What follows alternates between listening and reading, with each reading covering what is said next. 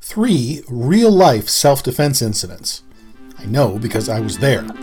Self-defense, self-awareness, self-development. This is the Martial Arts Podcast with Phil Elmore. Hello and welcome to the Martial Arts Podcast with Phil Elmore. The Martial Arts Podcast with Phil Elmore is a production of PhilElmore.com and themartialist.net. I am the aforementioned Phil Elmore, your host. Let's see how many times I can say my name in the opening. If you want to grab the RSS feed for the Martial Arts Podcast with Phil Elmore, you need only go to themartialartspodcast.com. At themartialartspodcast.com, that will take you to the hosting providers page for the podcast, and you can grab the RSS feed there. There's a bunch of links where you can grab the podcast at your favorite provider. The Martial Arts Podcast with Phil Elmore and my news and commentary podcast, Surviving the News, are both available on pretty much every platform. iTunes, Amazon Music, what am I forgetting? iTunes, Spotify. It's on Spotify. Pretty much anywhere you get your audio podcasts, you can get both of my podcasts. If you subscribed to the Martial Arts Podcast with Phil Elmore and Surviving the News on YouTube and on your favorite audio platform, I would be really grateful. I've noticed the numbers for the Martial Arts Podcast with Phil Elmore slowly climbing. We're still nobody. I mean, slowly climbing is a relative measure. Almost no one listens to this. So if you are listening to this right now, you are part of a very select, exclusive group. One of those affiliate marketers always refers to their hot list members. Like, only you people on the hot list of super special people are getting this offer. And, you know, that's a ridiculous joke. I mean, they'll get that offer to anybody who'll look at it. They're just creating the impression of exclusivity so that you'll feel special. Well, I don't have to create the impression of exclusivity. Almost nobody out there knows that this exists, or that even fewer people know that Surviving the News exists. And Surviving the News does not have a lot of replay value. It's a topical podcast, so it's very unlikely you're going to want to listen to me talk about my thoughts on the news from 4 months ago. But if you any time is a good time to subscribe to Surviving the News, because the next time a podcast comes out, and I do roughly one per week, a sometimes occasional weekly podcast is how I bill it. Anytime one of them comes out, you will get fresh takes on the news of the day. Maybe you'll even hear about news you haven't heard about before. I find it fascinating to go through the news. And one of the reasons I broke out the Martial Arts Podcast with Phil Elmore from the news podcast was because I wanted to do something, martial arts themed, self-defense themed, and it just felt like it was too specific to be included in a news podcast. You know, they just didn't go together. So I do them separately, and it worked out great. Okay, that's enough of that.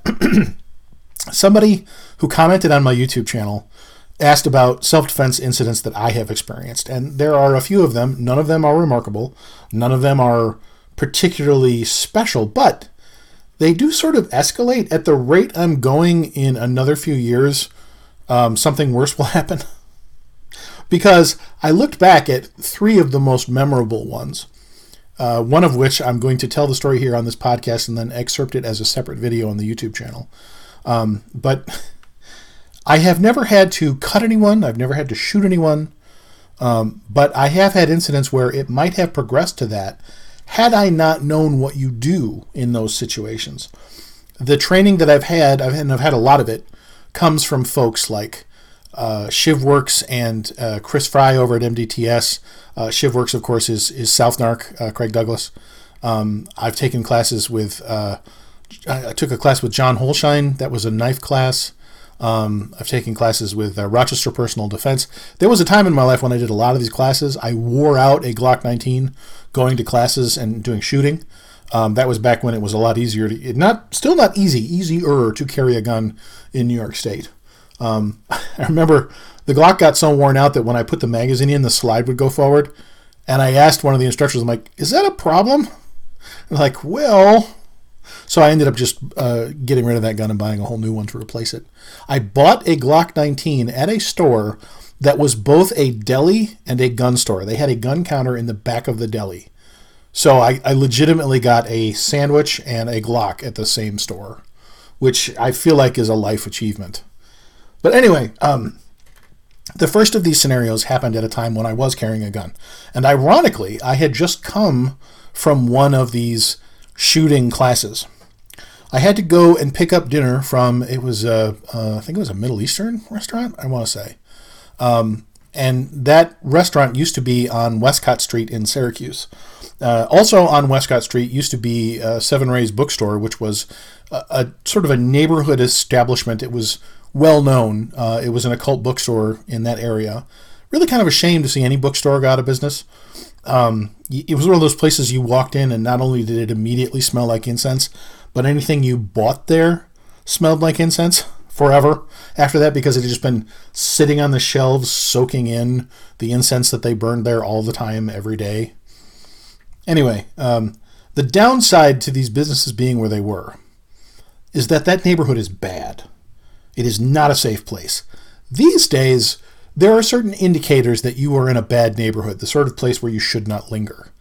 If there are bars on the windows of any homes or businesses, that's a bad neighborhood. If there is a rent-a-center, there's about a 50-50 chance of it being you're either in a bad neighborhood or you're near one. If there are gunshot detectors, that's a more recent invention. They didn't have those at the time that this incident occurred. But now in bad neighborhoods, the police will install those gunshot detectors. There's usually a blinking light on a pole somewhere that tells you that it's there. And so if gunfire goes off, I assume the police are alerted. I've never really been too clear on how that works, if they're just collecting data or they're actually dispatching alerts. But anyway, if you see those blinking lights, especially if you're on a street and you can look down the street for a long ways and you just see a Christmas tree's worth of blinking blue gunshot detector lights, you're in a bad neighborhood. Don't linger. So going to this place. Other signs that you're in a bad neighborhood. There are certain grocery store chains, and for the life of me, I can't think of the name of it. I would know it if I saw it, but anytime you pass one of them, it's not, we're not talking about just discount grocery stores. Like, there are Aldi's in every neighborhood. Aldi's a great store. But I want to say it's got like Price Right or something like that in the name. Anyway, for some reason, there's this chain of grocery stores that only ever seems to target low-income areas. And for whatever reason, when you're in a low-income area, you're also in a high-crime area. I passed one of those grocery stores on the way to an emergency room once. When I got to the emergency room, I knew that this was the bad neighborhood hospital. I'd been sent there because they had some special piece of equipment that wasn't available elsewhere at that time of night. And they had metal detectors at the emergency room entrance because gang members kept going there and getting into fights in the emergency room, so they put in metal detectors. That's a really bad sign. You know you're in a bad neighborhood when. Oh boy, memories. So at this time it was evening. It wasn't dark yet. I think this was summertime probably because I was at an outdoor class, I remember. I still had my gun. And there was a time when I carried that all the time, but I still had the gun that I had taken the class with, and that's significant because there's this, I remember posting about this, I called it deprogramming from the hot range. When you take a couple of days worth of shooting class and you're shooting, 1,000 rounds over the course of a couple of days, you start to see everything as an action movie. You're like, should I be drawing my gun right about now? Because you spent so much time doing just that. And I realize I'm being a little silly, but your brain works differently when you've just spent, let's call it a Friday and a Saturday engaged in concentrated effort involving shooting things. When you get a few weeks out from that, your brain tends to settle down a little bit and you're a little more realistic. But when you've just had the class, you're thinking in terms of shooting that whole time. And you can't not, you know what I mean?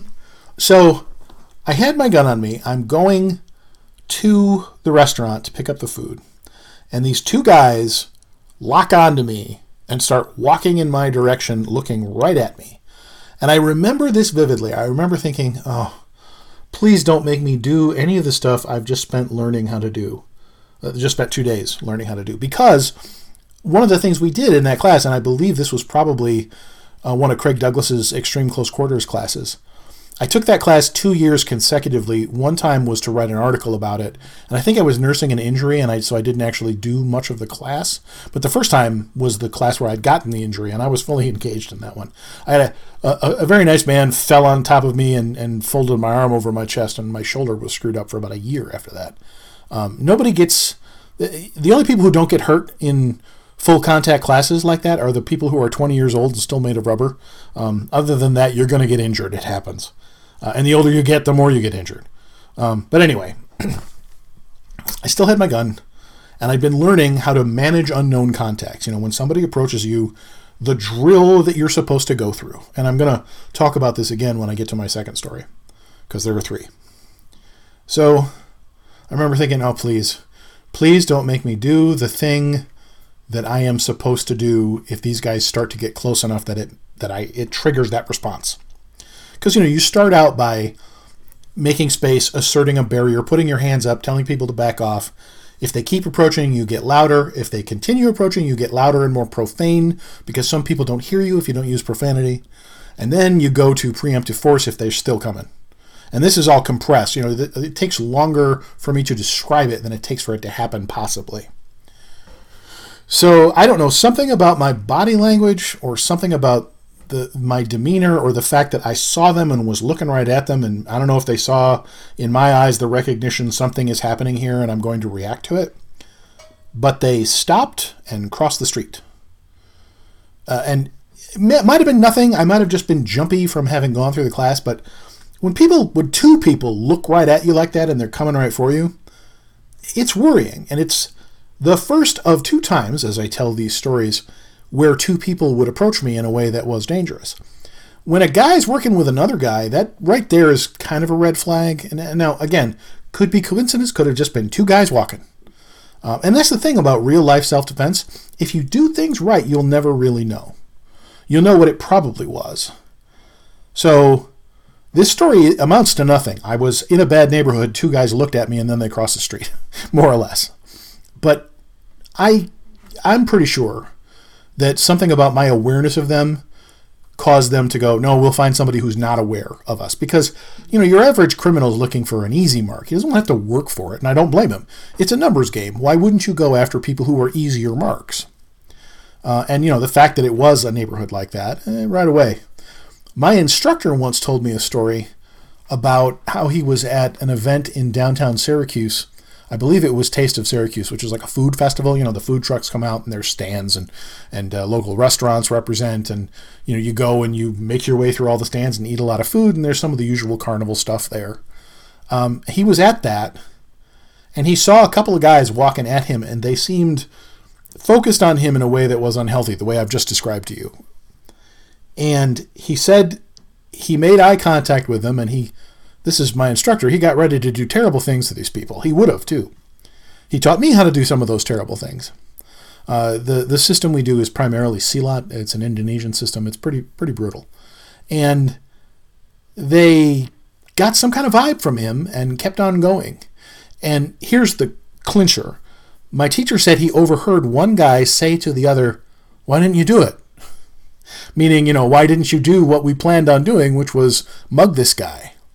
Granted, I could be extrapolating. He could have been extrapolating, but I believe his interpretation of events is accurate.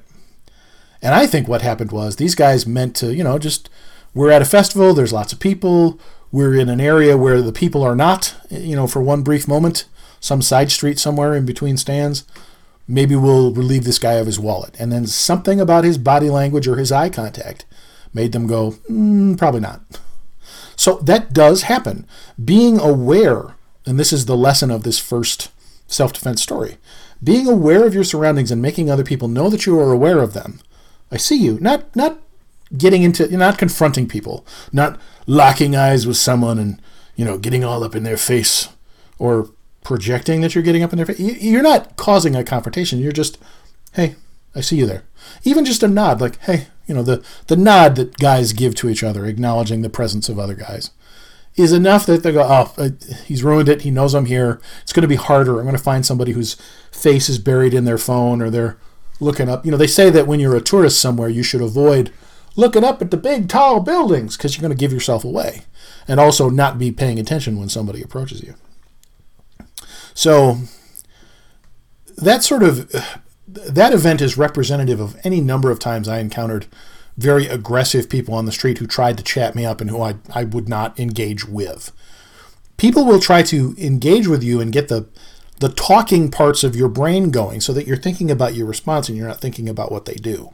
That's why when someone asks you what time it is, you don't look down at your watch. You bring your watch up to cover yourself while you're still looking at them, and so that you can see the time.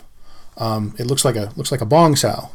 And if you are familiar with Chinese fighting terms, you know what that is.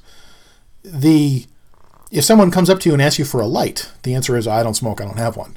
Because you do not want to get your hands engaged with giving somebody a light. Like if you have a matchbook and you can toss it at them, tell them to keep it, fine. But don't stand next to a stranger and occupy your hands in a way that lets them, punch you and then mug you. That's the lesson there. So this incident that happened outside that restaurant might have been nothing. I don't think it was. And that's the first incident that came to mind when somebody asked me about self-defense scenarios that I've experienced. The second incident, that one got a little more so down the timeline. I went to see a movie, and it was 11 o'clock at night, 12 o'clock at night when the movie got done. The movie theater is at a local shopping mall. So we come out of there. I was with two young ladies, and we come out of the movie theater, and the only cars that are still in the parking lot are people who were at the movie, maybe a couple of random employee cars. Most everything is deserted. All of the other stores are closed. Just the movies were open at that point because it's late enough that everything else is shut down. That's how these things work. I say this because with so few people, there aren't just random crowds of people wandering around. So we're walking out of the shopping mall, and I become aware of the fact that there are two people following us. Now, we are headed to a car that is completely alone. Where I parked my car, there were lots of cars in the parking lot when we got to the mall earlier that evening while the mall was open. All of the other cars have left. It's just my car by itself. There is no other car for these guys to be walking to. And they were walking just a little too fast and just a little too intently and a little too focused on me. And I thought to myself, oh no, this is a mugging. That's what this is. I am seeing a mugging, and I am the target. Specifically, I and the young ladies with me.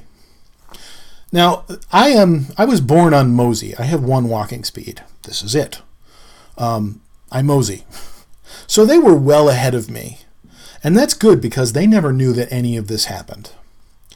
I'm looking at these guys coming at us, and I'm thinking, I'm going to have to defend myself. That's literally what this is, because this doesn't look good. They're coming right for us, and there's no reason for them to be coming in our direction.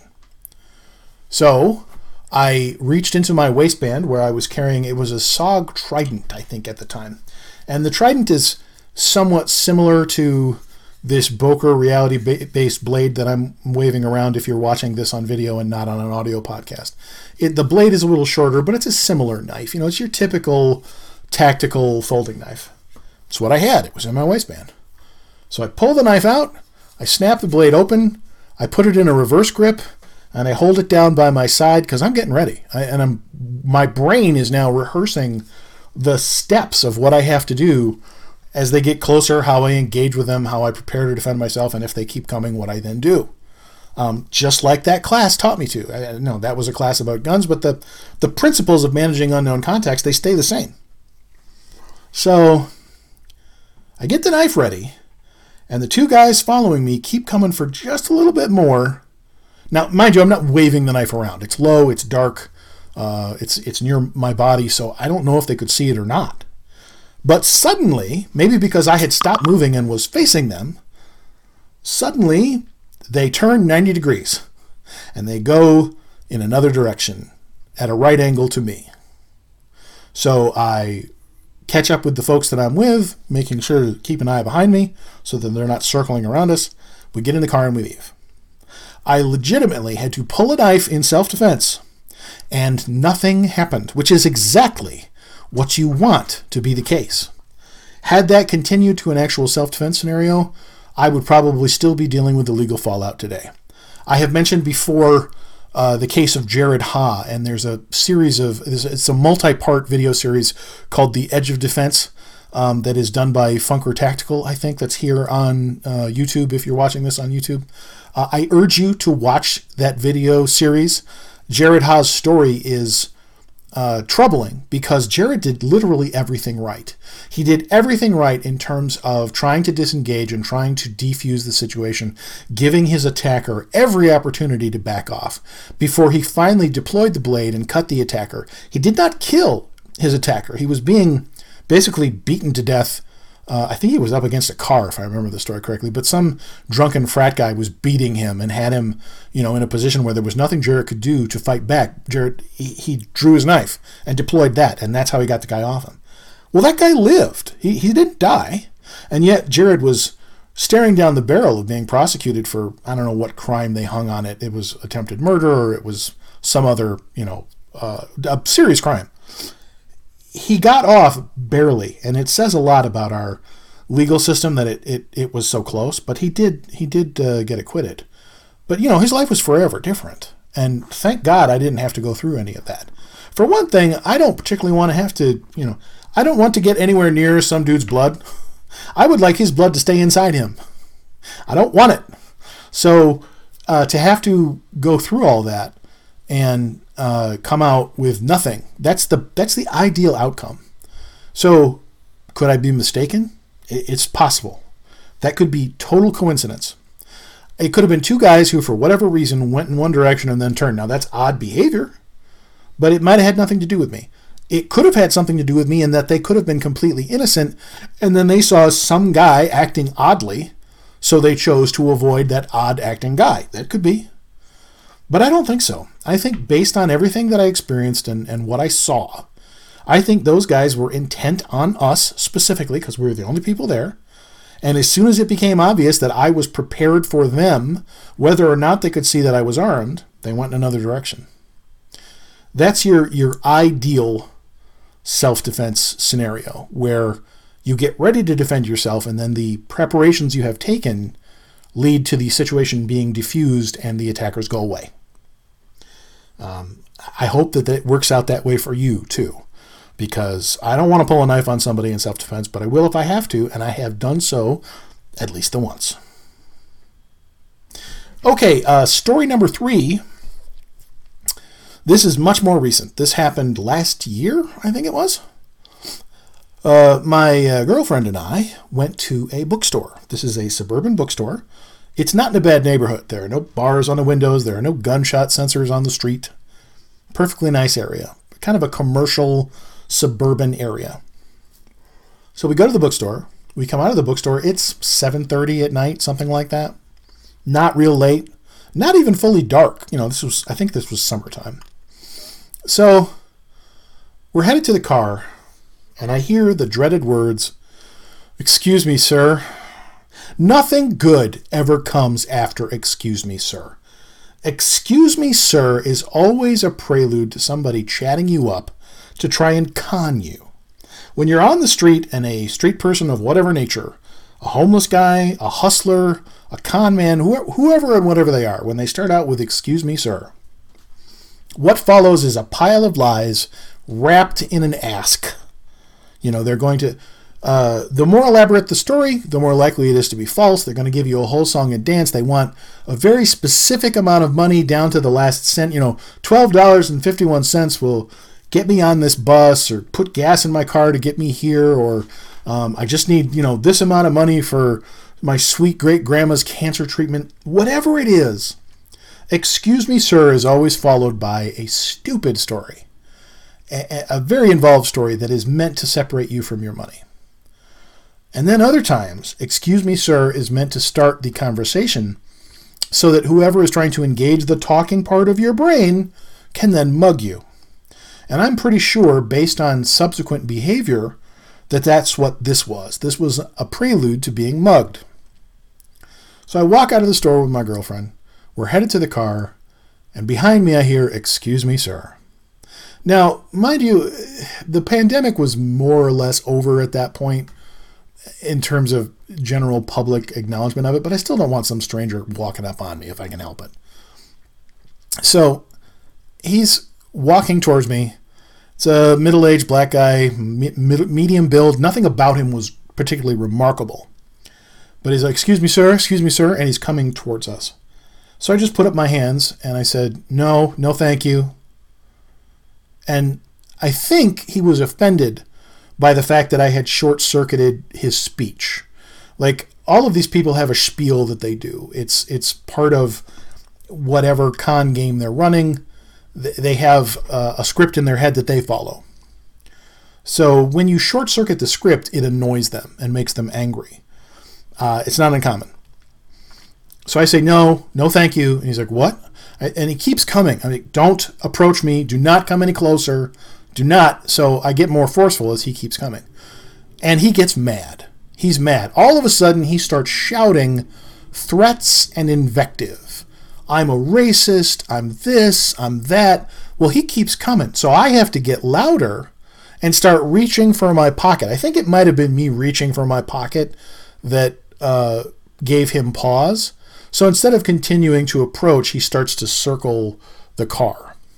He circles around to a point where he's no longer directly in the way of anything. So I get my girlfriend into the car, and we've talked about the incident since, and she knew that she needed to get in the car so that she wasn't in between the two of us. And so I circle around the car to the other side to get to the driver's side, fully expecting this guy might try to close distance with me. He's now angrily shouting threats. He shouted his address at me. I don't know if I was supposed to make an appointment to meet him later to re-engage with him. I don't know.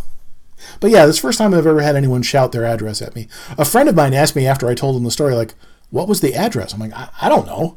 Because the whole time this was happening, I was following the script I had been given when I learned about managing unknown contacts from people like Craig Douglas.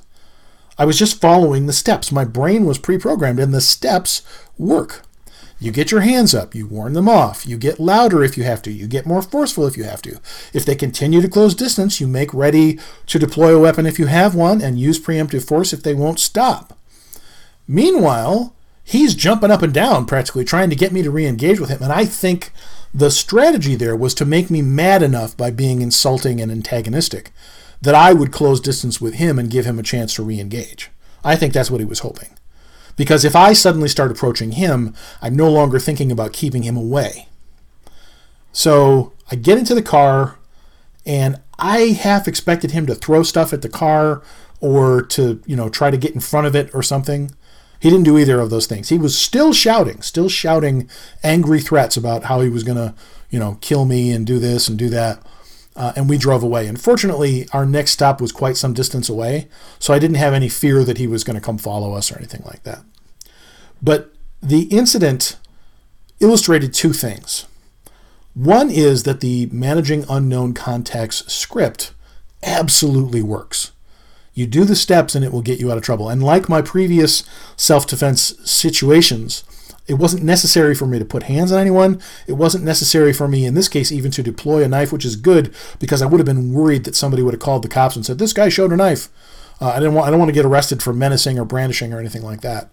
So it all worked out. The steps worked. They served me well, and they're ingrained in my head, which is what this incident illustrated for me, because this was quite some time later. This was a number of years after the last time I took one of those classes, and it's still up there. So the training works, and the training will serve you well. And if you just follow the script, it will get you out of trouble. The other thing that this incident illustrated was, like all my other self-defense stories, I'm like, was it my imagination? Was he just looking to scam me for some money? Because that's what excuse me, sir often is. And so he got mad and because he perceived my unwillingness to engage with him as racism, because I am white and he was black. That's possible, but given the nature of the threats he was shouting at me when I wouldn't engage with him, and the way he was trying to get me to get angry so that I would close with him again, I think that definitely was a mugging. I think he was angry that I threw him off his game and that it wasn't going to work, so he tried a different tactic. I think that behavior is not the behavior of someone who is merely offended. Had he been offended and really thought I was a racist, he would have contented himself with, shouting, "You're a racist," insults at me and then walking away in a huff. I think that's what people normally do when they're offended that you've been racist to them. I don't know, since I don't go around being racist to people, but I would imagine. But no, in this case, he was so angry and so desperate to try and get me angry that I really think that proves, it underscores that I was right. My initial assessment of the situation, that this was a mugging, was correct. And those are the 3 stories that came to mind when somebody asked me about self-defense situations that I've had. I've been doing this for a long time. I've been an armed citizen for a long time. I always stay within the law. I'm always keenly aware of the legal repercussions of my actions. And even though I don't go to stupid places with stupid people to do stupid things at stupid times, still, something bad can find you, even if it's outside a suburban bookstore at 7:30 at night. And all you wanted to do was shop for books and maybe grab a coffee. So, and that's really the lesson of self-defense. No matter what you do, no matter how hard you try to avoid bad situations, eventually one can find you, quite regardless of anything you did or didn't do. And you have to be ready to defend yourself when that happens. The real self-defense stories, the real-life, realistic self-defense stories don't sound like something from an action movie. They don't sound exciting, but they're real, and that's really how they happen. All right, I have been Phil Elmore. This has been the Martial Arts Podcast with Phil Elmore. Until next time, pretend I said something cool here. This has been the Martial Arts Podcast with Phil Elmore. Visit us online at linktree/Phil Elmore.